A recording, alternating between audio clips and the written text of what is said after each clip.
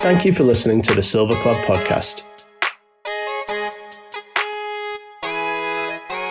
Here's your host, two-time Walker Cupper and former World Amateur #1 Steve Scott, and men's golf coach at Yale University and golf historian, Colin Sheehan. All right, Colin, welcome back.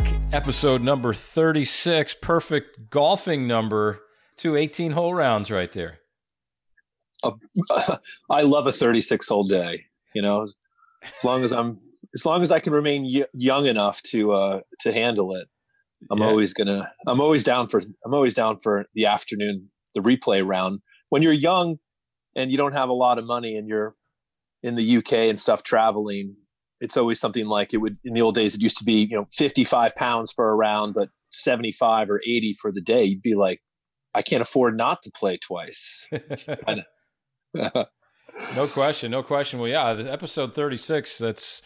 We've come a long way. It's been fun. We're in a little bit of a weird holding pattern right now, and we're all trying to get out to the golf course. It looks like a lot of states are open. What's going on at the Yale course these days? Are you playing golf out there? What does it look like? I mean, it's one of the greatest architectural masterpieces in the whole world. The course is presently closed. Yale's not going to let the golf course be the only building on campus open. That's a good point, isn't it? But Connecticut's open, and all our friends in Massachusetts and New Hampshire and New Jersey, they're definitely playing. I know down in Florida, for example, they never had a break. So we are fortunate that it is one of the few activities it's one of the first things you can do that sort of clears all the necessary hurdles of safety. So, I'm in favor of that. No question. One of those things that we're real excited, and this is really what this podcast is about today, is we're going to get a chance to chat with Jerry Foltz, who's the on-course reporter for not only Golf Channel, but NBC as of recent years. And he was asked to be the on-course reporter for one of the few NBC reporters that are going to be there on site at Seminole this Sunday, 2:00 Eastern. They're going to showcase Seminole to the whole world. I'm giddy, to be honest with you. I caddied there about 20 years ago. Steve, 20 years ago, what was the going rate per bag for a caddy? It was, I would say, with tip and everything, probably $80 to $100. I think there were some members that were very, very generous and paid above that, depending on if it was a tournament or whatnot. But yeah, a lot of times it'd be, double bags. It's a fairly easy walk. Most of the golf course is pretty flat, but you can get in some bunkers out there, and you can earn your keep. There was one foursome I remember we had one day. They were in every single bunker. I mean, literally, they had to regrip the rakes when we were done. It was unbelievable. Any notable loops? Reigning U.S. Amateur champions or Walker Cuppers or captain. Certainly, probably just about every round there would be like a CEO or somebody. The most amazing thing about Seminole, I think, are the members and the guests that they bring. I had the fortune enough to caddy for, people. I caddied for Lanny Watkins. I caddied for Gary Player. I caddied for Jack Nicklaus. I caddied for Rush Limbaugh. I caddied for Jack Welch, the former CEO of GE. You name it. I mean, the dignitaries of the world travel through there. What was it like caddying for Nicklaus when you were? So Nicklaus, his bag, I did a single bag because he didn't take he didn't take his a light bag. He took the tour bag, so I just carried one. But the funny thing, Jack takes there's like a cushiony little liner at the bottom of the bag. He likes that sound. It's like that classic when you kind of rattle the clubs in there a little bit. He doesn't want the cushiony sound when you drop the club in. He wants it to kind of rattle around, so it really sounds like you're doing some work and meaning business. And so I remember that. I felt like there was a weight in the bottom of it, though. It was a heavy bag. Another thing I remember, he carried a PB&J in his bag. He downed that on about the 11th or 12th hole, and that was one of his favorite go-to. But Jack was, I remember he had a set of McGregor blades that were very worn. I remember his 9-iron specifically, like the sweet spot was almost completely worn out. Like there was no grooves on it at all, yet he really liked it because it's almost like he didn't spin it too much. It was like just the right amount. The ball would kind of hit and stop. He was never one to spin the ball back. I was lucky enough to play with him at a practice round at the Masters, and I also noticed that his ball never spun back. It just kind of hit and stopped, and that was the cool thing about Jack. But that thing was worn like a baby's behind. So what 2 years were you caddying there? How old were you? 2000, 2001. Okay. So you were trying to earn a few bucks in the winter when I was trying to make it as a pro. And so you'd already played with him at the Masters. Yeah. That's pretty interesting. That's pretty cool. That's pretty cool. Yeah. Gary Player was amazing. He's a talker, boy. He never stopped talking. He would talk about the bunkers, and I can't even do his accent, but it was unbelievable. The one thing I'll never forget about Gary was he was in 5 bunkers that day, and four. He was obviously known as being the bunker wizard. He got up and down every time. But when I caddied for him, he was in 5 bunkers that day, and the bunkers at Seminole are no joke. They are deep. They vary in texture and depth, and you have to really read the bunkers out there much differently than you would at even an Augusta National or someplace that keeps the bunkers really absolutely perfect. But he was in 5 bunkers. 4 of those shots he hit to literally a foot. They were just a tap in, and the other one he holed. And when he was getting out of the bunker, he handed me his wedge on. He was in the bunker on 9, hits a great shot out to a foot. Hands me his wedge, and he says, "Steve, the last time I failed to get up and down in 2 from a bunker, the Pope was an altar boy." Do you remember the loft on his bunker wedge? I couldn't remember that. I couldn't remember that, but I would say it's probably, it was a 54 to 56 right in there. Pretty standard, I think. I don't think it was any. Right. Do you remember crazy? Do you remember when you sort of added a 60 when they kind of came along in the sort of 90s, the early 90s? Like it was, Seve played his entire career, Trevino as well. I mean, I don't think they ever had the max loft they played with was a 56 degree club until maybe late in their career.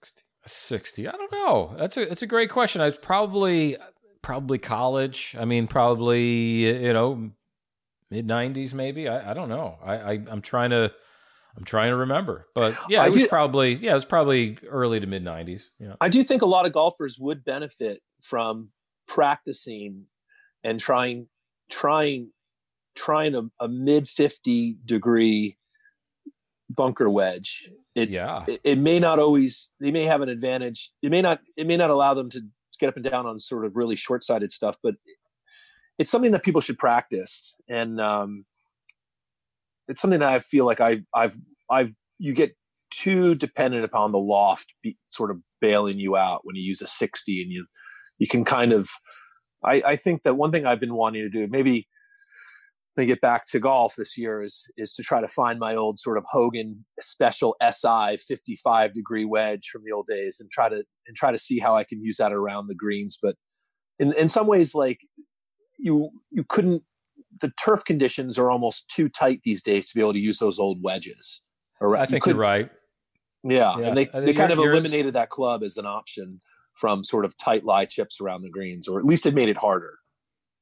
Yeah, I'd agree with that. I think that things have changed. Agronomy has changed, and the mowers, everything, all the technology that surrounds golf has changed. There's no question about that.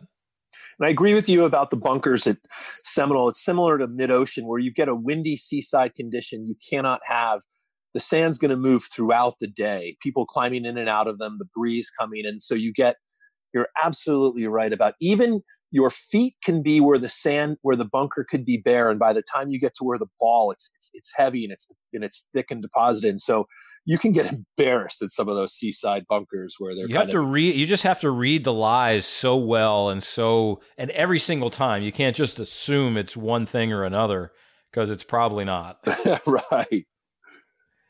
I'm looking forward to among a variety of things, but I'm looking forward to them. Yeah, just walking, carrying their clubs, having an enjoyable round, like 4 guys at the club at a course. And this can only look good for golf. People being social, enjoying themselves, needling each other, having it come down to a bunch of birdie and eagle putts. Who knows? Perhaps something like this could become an annual staple. And yeah, bring it to this.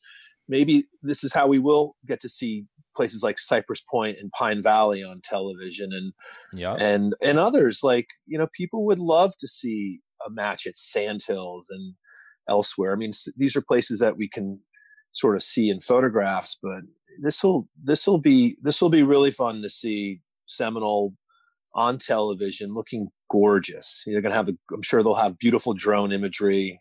It's pretty exciting.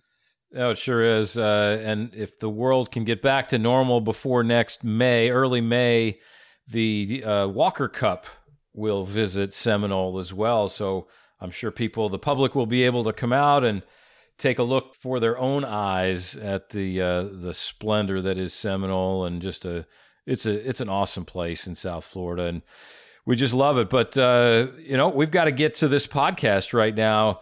Jerry Foltz, he's going to give us some great insight on what people are going to see this weekend, and I know he's really excited to get to Seminole and cover this great event that TaylorMade has put on, and it's all a charity event. I know Pete Bavacqua with NBC Sports, he's been very important in getting this event there as well. Bob Ford, the head professional who we had on recently in episode 28 of our podcast, a very popular podcast, by the way.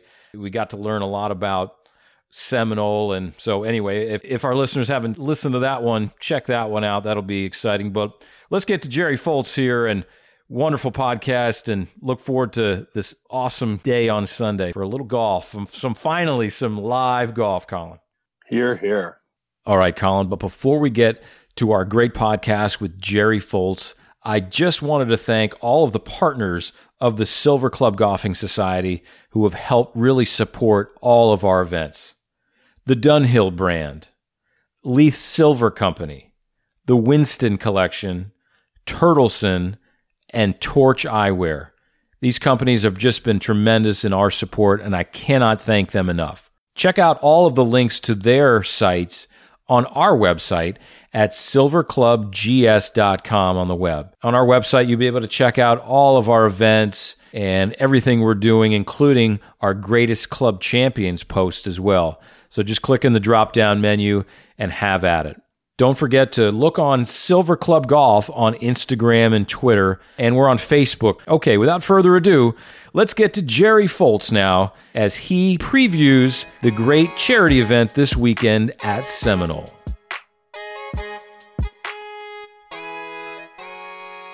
He's a tour winner, a member of the Las Vegas Golf Hall of Fame, but is best known for his work on NBC and Golf Channel over the last 20 years. Welcome, Jerry Foltz, to the Silver Club Podcast.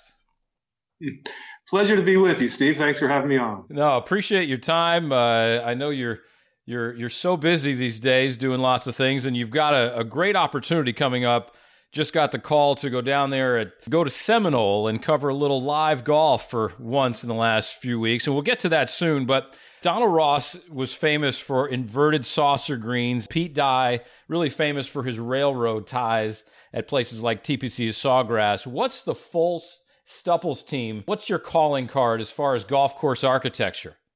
Well, we have 5 tee boxes and 3 greens currently cut on the back. They call it the back 40. It's about 3 acres. And it's minimalist. It's very minimalist. Our greens mower is just our regular old riding Toro, and you set it down to the lowest level. And then we have a push-behind mower that's a rotary mower that gets it a little more clipped. I got some old, about 6-inch round coffee jugs buried in the dirt, and I don't think there's going to be a change in hole locations anytime soon. And then some bamboo sticks from around the neighborhood here with some foam balls on top for it. It's scenic. We have cows, horses, Shetland ponies, the occasional panther drives or walks by, a bunch of turkeys. It's a lot of livestock. Tips out at 212 yards. Nice. That's pretty cool. Cool. Yeah, if any of our listeners have followed you on social media, you and your better half, Karen Stupples, a major champion in the world, who we've actually had on our podcast back a few episodes ago. You guys have dominated a bit of the social media world, and it's great. Did you guys figure out a name for the golf course in your yard yet? Because I know there was a few floating around. There was a few. Karen put it out there for input from friends on Twitter, and we've had a lot of fun with Twitter. It started off and still is just basically our main source of entertainment right now. So we put out a tweet or two a day and have some reaction and play along with the people, and all in good fun, all a diversion. But we put it out there. There were some great ones. You know, she won her major at Sunningdale, and somebody suggested Sunning Ale, because of my propensity to have a few suds every now and then. There were a number of good ones, but a good friend of ours in the TV industry, Ethan Ritz, came up. He lives in Quad Cities, and he came up with TPC Beer Run. So it's officially TPC Beer Run. That sounds perfect. Yeah, you definitely seen out there. You have an affinity for the libation or two. You've done some other great work, baking, croissants, Australian meat pies. My favorite, though, double stuffed fried Oreos. Those are pretty solid.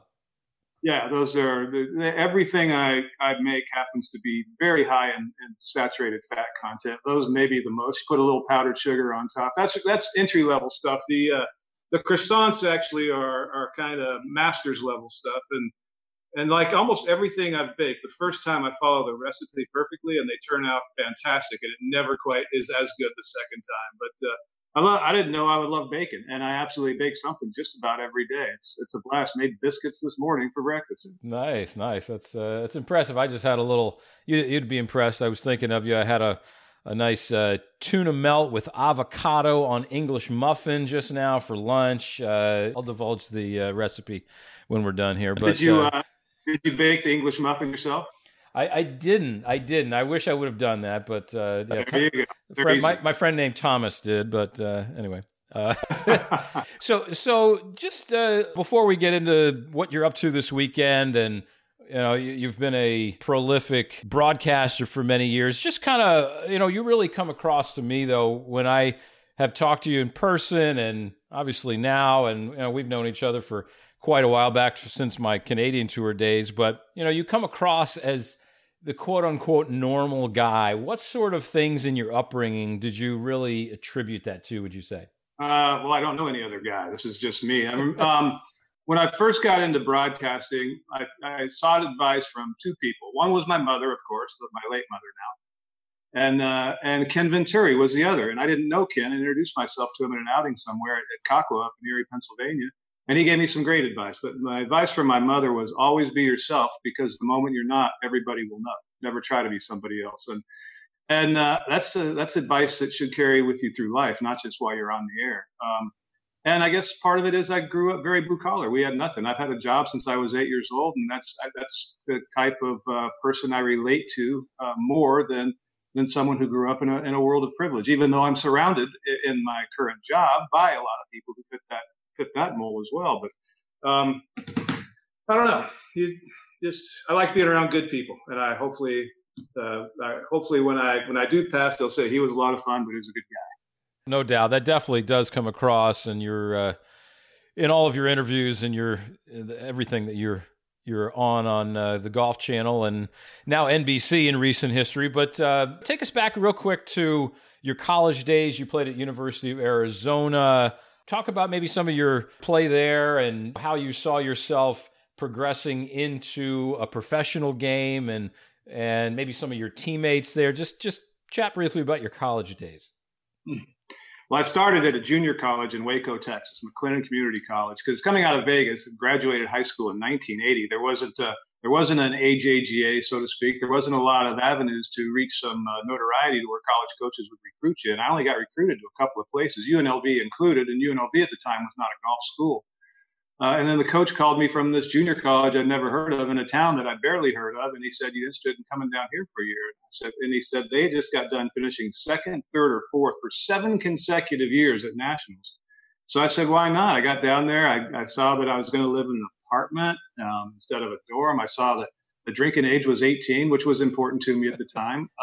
And I saw a couple of the golf courses, and I absolutely loved it. So I went there for a year and played really well, finished second in nationals. And then my coach left. He got the head coaching job at Texas, but he didn't have any scholarship money to bring me. Brandel Chambly was promised the last scholarship from the outgoing coach. So Brandel Chambly got me there too, because I really wanted to go to Texas, but he got that. I went to Oral Roberts University, which obviously I didn't fit in well. Played for a year there. Marginal success, but that wasn't my type of environment, obviously. And transferred to U of A and absolutely loved it there. Played with some great guys. Mike Springer became one of my closest friends back when we were in college. A couple of guys you wouldn't know, John Schoonover, Magnus Eriksson, the late Willie Kane was my roommate. And I just, I never really had a plan. I knew that I was going to school to play golf because I wasn't much of a student, although I did end up graduating. I wasn't much of a student. And I always wanted to play golf. And then I got out of college and never really had a plan. I knew I didn't have the money to go play professionally. Got a job at a golf course. Two of the members decided to sponsor me. And 3 days later, I got rear-ended by a drunk driver and was derailed for quite some time. Yeah, that's a tremendous story in itself, and in how you progressed through college, and you turned pro, and it's almost like the stars just didn't align right away, but you overcame that, and this is a great insight, I think, into your persona and your psyche. You came back in 1994. You won the Newport Classic. The next year on the Nike Tour, you won the South Carolina Classic. You really had a lot to overcome in that time gap. Talk to us a little bit about, from that point, about being hit and having the injuries, and just take us through that time span a little bit and the mental roller coaster that you endured. Well, I thought it was over. I mean, I couldn't play golf. I had massive pain I always had a little lower back pain, but that was crazy. But then it was in my upper back and it wouldn't go away. They tried everything, epidurals, nerve blocks, and it wouldn't go away. So I thought I was done. Ended up at the time, got engaged and got married and was just going to go on with a normal life. I had worked at a golf course previous to that. And instead of going back in that business, I got my real estate license and began trying to sell commercial real estate, but it was a bad time for that after Reagan had just changed the tax laws. And then started bartending at night just to make money. My wife was a school teacher at a private school, making a whole $14,000 per year. And so I bartended at night. That led to working at a really nice restaurant in Tucson and helping manage another fancy kind of sports bar. And I played golf with the owner of the restaurant, a guy named Bill Hillenbrand, back in 1990 or 91. He was a rather wealthy guy. Grew up a family of Batesville caskets up in Batesville, Indiana. And we played golf, and I birdied 6 of 9 holes, including the last 5 in a row at Ventana Canyon. The next day, he and his wife called me over and said, I don't know what it's going to take, but if you want to go play professional golf, you let me know the number and I'm sponsored. And he became my closest friend on earth, and my son's named after him. His middle name is. Wow. And he sponsored me for 10 years, and that allowed me to live that life. I was a 28-year-old rookie on the then Hogan Tour, now Korn Ferry Tour. That's a little old to get started. That's certainly the perseverance, though, over that time period is can't be overlooked for sure. Golf never gets out of your blood, Steve. You know that. It never does. I mean, I'm 57 years old, and I played golf the other day with my son and some friends, and you hit a few shots, and you're like, I think I could still do it. I think I could go qualify for one of these Champions Tour events, or maybe the Open or something. It never gets out of your blood. You still dream the same dreams you did when you were 10 years old.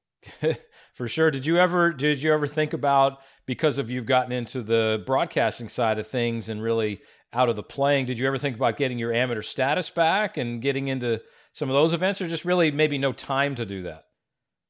No, well, the USGA typically the time they make you stay away from competitive golf when applying for your amateur status has to do typically varies based on the level of success you had as a professional. So I would probably get it back in about 2 or 3 days instead of the 2 years.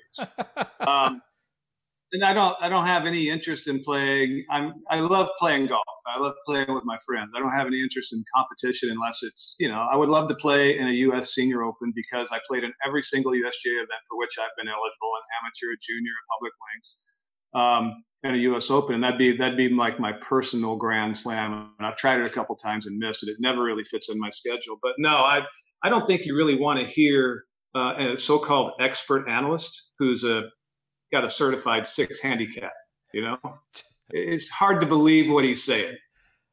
No doubt about that. And we believe a lot of what you're saying. And I got to tell you a little story, though. A little birdie told me a great story about, this is in your professional days, about playing in a qualifier for an event and waiting around all day for a playoff.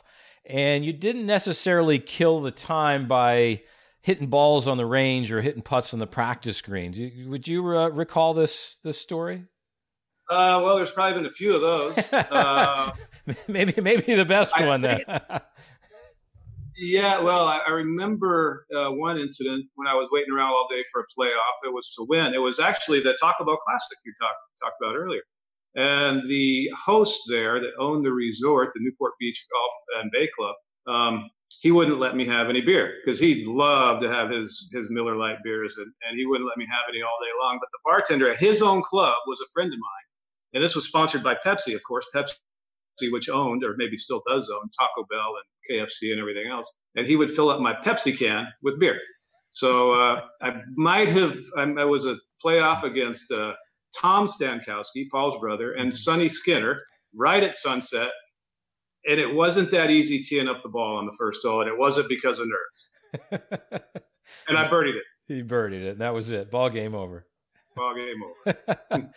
Oh, that's great. That's great. Well, so that's you as a player. Let's move on to Jerry, the broadcaster. Talk about this year and kind of trying to plan. Obviously, we were all halted a few months ago with all of our activities, but I know the LPGA Tour is trying to get back in action. Mike Wan has done a tremendous job, I think, in all the communications to everybody and just trying to, even not just this year, but over the course of his tenure. Talk about a little bit about the travel and what you're thinking about and how you're going to navigate it. Is it a driving? Is it a flying? Is it where do you think that falls for you? I haven't gotten on an airplane since Mayakoba last year in Cancun, because the last LPGA event of the year was in Florida. The first two LPGA events this year were in Florida. I didn't make the Hawaii trip this year, which I normally do, the Kapalua and Sony. So I haven't been on an airplane since then. And it's been really, really strange because the weekly trips to the airport and, home for a day had just become a part of my life. And like Karen Stupple said, she goes, normally we have 5 weeks worth of stuff to do in a day and a half. And now we have a day and a half's worth of stuff to do in 5 months, it seems like. I haven't worked since the second week or the second tournament in January into January, the Bainbridge Classic down in Boca. And then we had just kind of been on hold, doing stuff around here. Now, before Karen saw the writing on the wall long before anybody else, we had our masks and gloves delivered to our house in January. That's how far ahead of it she was. And just being able to kind of see the future with how this thing was going to progress. She was working the players that ultimately got canceled after round one. And we had to be in Phoenix the very next week for the Founders Cup. We had decided a month before that, before they even canceled everything, we weren't getting on an airplane.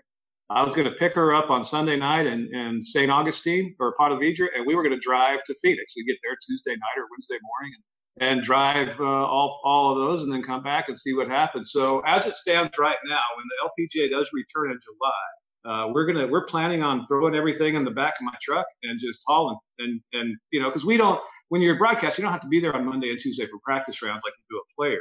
We just basically have to get there Wednesday by noon or so, and we're fine. So we'll enjoy taking our time. She has a big 40-foot RV. We've actually contemplated driving that thing, but there are some really long drives, and that thing's a beast to drive. So we're planning on driving international travel. We're both scheduled to go overseas with the Women's British to the Evian Championship. That's going to be a tough drive. It's going to be a tough drive, but I have a hard time seeing how those are going to get pulled off in August with the current travel restrictions and the fear of wanting to get on an airplane. Yeah, I was looking at the TSA site recently. Yeah, they're down over 90% overall in the whole United States of flying. So everybody's a little leery for sure. No matter how much they disinfect those planes, it's pretty tough. But you as a broadcaster, though, I mentioned before we met back in my Canadian tour days back in the early 2000s, and I'm proud enough to say that you interviewed me on the 18th green of one of my victories, and I will never forget that. That was pretty tremendous. But speaking of interviews, though, I see that your natural ability really comes out and shines when you do an interview. How long did it take you to really be a prolific interviewer that we see day in and day out? Well, I don't know if prolific is, that's kind, very kind. I get a lot of response to my interviews for some reason. I don't know why. I just do what I think I would want to know. I ask what I think I would want to know as a viewer. If I were watching all day long, what would I want to know? But you have to be able to, approach it the right way. You can't be a cheerleader for the player and just make everything sound great when they just three-putted 3 of the last 4 holes. But you also can't say, how bad did you choke type thing and put words in their mouth that way. So you kind of got to, finesse it a little bit and have the confidence, hope that they have the confidence in you to know that you're not going to hang them out to dry, even when you're asking a tough question. There is no real training. Keith Hirschland, who who hired me and trained me initially, was great about coaching you through interviews. When I first started doing them, I would write down 2 or 3 questions in the back of my yardage book. And I would invariably be so nervous that after I got through the first one, if I hadn't screwed it up too bad already, I couldn't remember at all what the next one was. So I'd have to look down, and I'm interviewing you and I'm looking down at my thing. It's distracting to you. You don't come off looking as good as you should. And then eventually I lost my yardage book right before I think it was the end of a tournament. I had to interview the guy before he signed his card. And I was like, I panicked. And then I realized, just listen to what he says, know what you want to ask him, listen to what he says. And if it leads somewhere, it does. If not, ask another question that you kind of want to know that's in the back of your head. And I've never written down a question since then. So I guess it's a bit of an art. I do plenty of very, very bad interviews, but occasionally I get one that becomes a high profile one, like Alexi Thompson after the 4-shot penalty. And everybody remembers that. Or Christina Kim having won in Mexico a couple years back after a long hiatus and having battled clinical depression. And people kind of look at those as all my interviews are like that. No, I do tons of really bad ones that I send it back to Grant in the booth and I'm like, Jesus, well, what an idiot that was. Yeah, it can't be easy because you're going on the fly, and it's definitely something everybody who watches really takes note though. You do come across that in that natural way. You do a lot of LPGA Tour coverage that we mentioned and you've talked about recently here, but you've been such a cheerleader for the women's game, and you've covered the men's tours as well. But how do you classify the difference really between the 2 tours and maybe even some of the interviews you do and some of the styles of how you talk to the men versus the women, or just kind of touch on that if you would? Well, probably the most important one, unless I'm interviewing, Anna Norquist or Lexi Thompson or somebody, is I'm usually a little bit taller than them, and it makes for a bad look on TV. So I do the splits. And when I was interviewing Aimee Azada, who's about 5'1", I literally had to do the splits almost, so we get on a similar level for the camera frame. That's one big difference. The difference between the LPGA Tour and the PGA Tour is the demands on their time. Obviously, the guys on the PGA Tour, the stars, the ones you want to interview, the ones you want to talk to, the ones you want to help you do some of your pre-produced features. They got a lot of people asking for their time, and a lot of them just really don't want to deal with it. And I understand why. They're playing for a lot of money out there. They're each their own little corporation.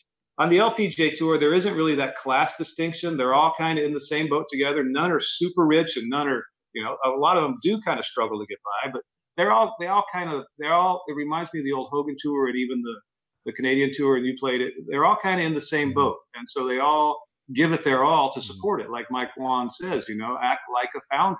Pretend like you own this tour, the way you conduct yourself. And you never get told no for an interview.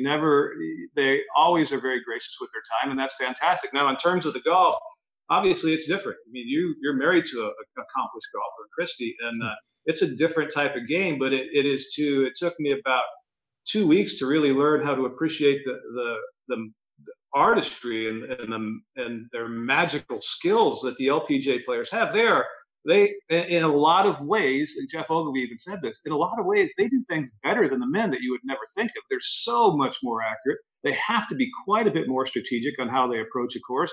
And they are, for your basic club golfer out there who doesn't hit it 340 yards, they're the source of where you should learn more about how to play golf and lower your score than on the PGA Tour, because you're not going to hit a 6-iron 230 yards out of the trees. They're just wonderful to be around. I'm fully invested in them, and they don't get all the credit they deserve. That's a changing tide politically and socially in America and in a lot of places of the world. And I'm seeing the swell of change rolling that way as well, and the companies that get involved and put their money where their mouth is. So yeah, I am kind of one of the big cheerleaders for the LPGA Tour because I really love the product. I think they do a great job and they're a blast to be around. Yeah, no doubt about that. Do you have a favorite story that, I mean, maybe it's from one of the events or just in covering all the events that you have, a favorite story or two that really sticks out that our listeners would like? When Jack Graham, my current boss and really good friend, great guy, when he came to me and said, I was doing the host position on web.com and on course on PGA Tour at the time. He said, you know what, we really need a little bit of help with our LPGA team. And the fact that he considered I could be helped was very flattering. And he told me about what he wanted me to do, be lead on course on LPGA, every LPGA tournament. And he said, what's your answer? So he didn't ask a question. You didn't ask me, do you want to do it? You told me this is what you're going to be doing. Of course, I'm going to do it. I go, I'm not happy about leaving my guys. The Korn Ferry Tour, there's my people, the truck, the guys, Chuck and Goose and Jim Duncan and all them. Those are the people that I grew up, cut my teeth with, and broadcast with most of my career. But I said, okay. And then we did one tournament. And then the very next tournament was City of Industry Hills, which you know of is just a big ballpark down in somewhere in Southern California, City of Industry, actually. And I went out and I was I kind of got a little more, I met as many players as I could and kind of became friends with them. And I was flattered when some of them would know who I was from my work on Golf Channel. And then I went out the last day. Sandra Gall was playing against G.A. Shin, who at the time was either number one or just removed from number one in the world. And I went out to the first hole on Sunday, and there was a sea of 25, 30,000, mostly Asian people, but 30,000 people. It seemed like it probably was more in the neighborhood of 5 to 10,000. A sea of people walking down the first hole. And I texted my producer or called up and I said, I'm walking all 18. When it's time for us to come on the air, bring my gear out. Because I don't want to miss a thing. This is David against Goliath. Yeah. And all these people are one-sided. Sandra Gall ended up winning on the very last hole when G.A. Shin missed a tiny little putt. And admittedly, she was nervous as hell. She even said it. But I called Jack Graham that night. It was late his time. And I said, may not have been happy about this to begin with, but if you take the LPGA away from me, I want it in my next contract. I want the fact that I get to cover LPGA event in every contract from this day forward. And I've been fully invested in it since then. No, that's a tremendous story. I know the logistics of covering an LPGA event, just the getting in and out of the site, maybe just a little smaller footprint as well, right? Some of them are, yeah. I mean, they get the sponsor, and then they find a course in that market that will work. And they don't necessarily have the long reach and the financial pockets to be able to say, all right, we're going to play here, and here's how much you're going to pay to sponsor. It's not how it works out there, but they can get some great courses on. Some of them, though, don't have the infrastructure to support a grand event, so they do the best they can to build it out within those confines, and a lot of times that means parking and what have you. But it's quite a bit more intimate for the most part than the PGA Tour in most sites. So it's never a hassle. The cool part is I'm a big fan of small airports, and we go to some tiny airports occasionally. Arkansas, Walmart, Arkansas, and a few others, and I love those size towns. I love those mid-market size towns because it just feels more comfortable to me than the big city. Now, we're talking about getting back into all the professional golf kicking off again, coming up shortly. Well, like we mentioned before, you're going to have the opportunity to be on course at Seminole this weekend. What sort of mindset did you get when you got the call to do that? And how excited are you to get back in the game, so to speak, right? And be kind of the first live golf with some pretty fantastic players. I feel a little nervous, actually. When Tommy Roy, the head producer, lead producer, the legendary producer at NBC Sports, called and said, Fultzy, we got this thing coming up. Top secret right now. Don't tell anyone, but this might be happening here in about a month and a half or so, or a month. He said, we want to make it an all-local team, an all-Florida team. So we want you to be on course with Steve Sands. We're going to have Gary Koch, Rich Lerner, and Paul Azinger drive up to St. Augustine and do it from there. We're going to be using PGA Tour live production system and these live view cameras, basically really expensive, fancy cell phone cameras. And it'll, he says, we'd like you to do it. I'm like, flattered that you'd ask, I'm flattered. I'm really flattered. I'm the only on-course commentator for NBC that lives in Florida. So I got the chance to do it. There's going to be 4 players. Karen Stupples is going to be part of our production crew doing yardages. Yeah. Steve Sands will be on course with me and 2 rules officials, and there will be nobody else out there. So we're going to have a lot of eyeballs on it because it's the only live golf in a long, long time, which makes me nervous. We're going to have a system that I haven't worked under before with those live view cameras and the delay that happens between St. Augustine and down there, which makes me nervous. It probably makes Tommy Roy more nervous. And there's going to be so many eyes on it. Every person who plays or watches or views golf, is a fan of golf, they would love to be inside those ropes at Seminole, at the legendary, the most revered course in Florida, perhaps. And I'm the one who gets to do it. So I'm excited. I'm nervous. I hope I don't mess it up. And it'll be a lot of fun. I know Ricky pretty well. Rory's always been great to me. DJ's fantastic to me, and I'm sure I'll get to know Matt Wolff very quickly. Yeah, it should be a pretty intimate atmosphere. Are you going to be interviewing them like between shots, or what sort of things should we expect as a viewer that we're going to see from you and maybe from the whole production? I don't think we'll be doing a lot of interviews on course. They're all mic'd up, so we can talk to them at a distance even. I don't think we're going to be doing a lot of interviews on course. We'll do a few interviews before the round Sunday, but it'll be a different type interview. You got to keep your distance away from everybody now. So you won't be standing next to the guy working a microphone. You'll be at a distance through a boom mic or what have you. There's a few production elements in there, some really cool stuff that they have planned that I can't really divulge. But for the most part, it's just 4 guys out there playing a casual round of golf for a whole bunch of money, all for charity. And it'll be, all for COVID relief. It's going to be special. It's going to be different. It's going to be a little bit of look into the future of what golf TV might look like in the near future as well, in terms of with a skeleton crew at the very most. And they're going to be in shorts, walking, carrying their own bag. It's going to be awesome. Carrying their own bag. That's going to be a sight to see for sure. Yeah, they're going to be playing for quite a bit of money actually for the COVID relief fund. $50,000 for the first 6 holes. 7 through 16 will be worth $100,000. 17th will be worth $200,000, and the last hole will be worth $500,000. So, a lot of money to respective charities. There's a bunch of money that from, I believe, farmers that goes into birdies and eagles. So you'll see guys putting out, even though their partner's already made a birdie, to try and cash more of that. I think it's up to like $1 million or so. And then they're opening the way for fans to call in and donate as well. So we have no idea how much that's going to generate, but this in general is going to, I don't even know how many millions of dollars. And the neat thing I think about whenever you hear of something like this, because you hear of all these charitable efforts that happen in and around golf, and you think, what difference does it make? Where's that money go? What actually happens to it? What I always try and think about is maybe this $7 million happens to fund that one scientist out there, that one team of researchers who figures it out, who figures out a cure or a vaccine. It's going to happen eventually. And maybe this is what goes to those guys who do the magical trick. So that part to me is what's exciting about getting involved in these types of events.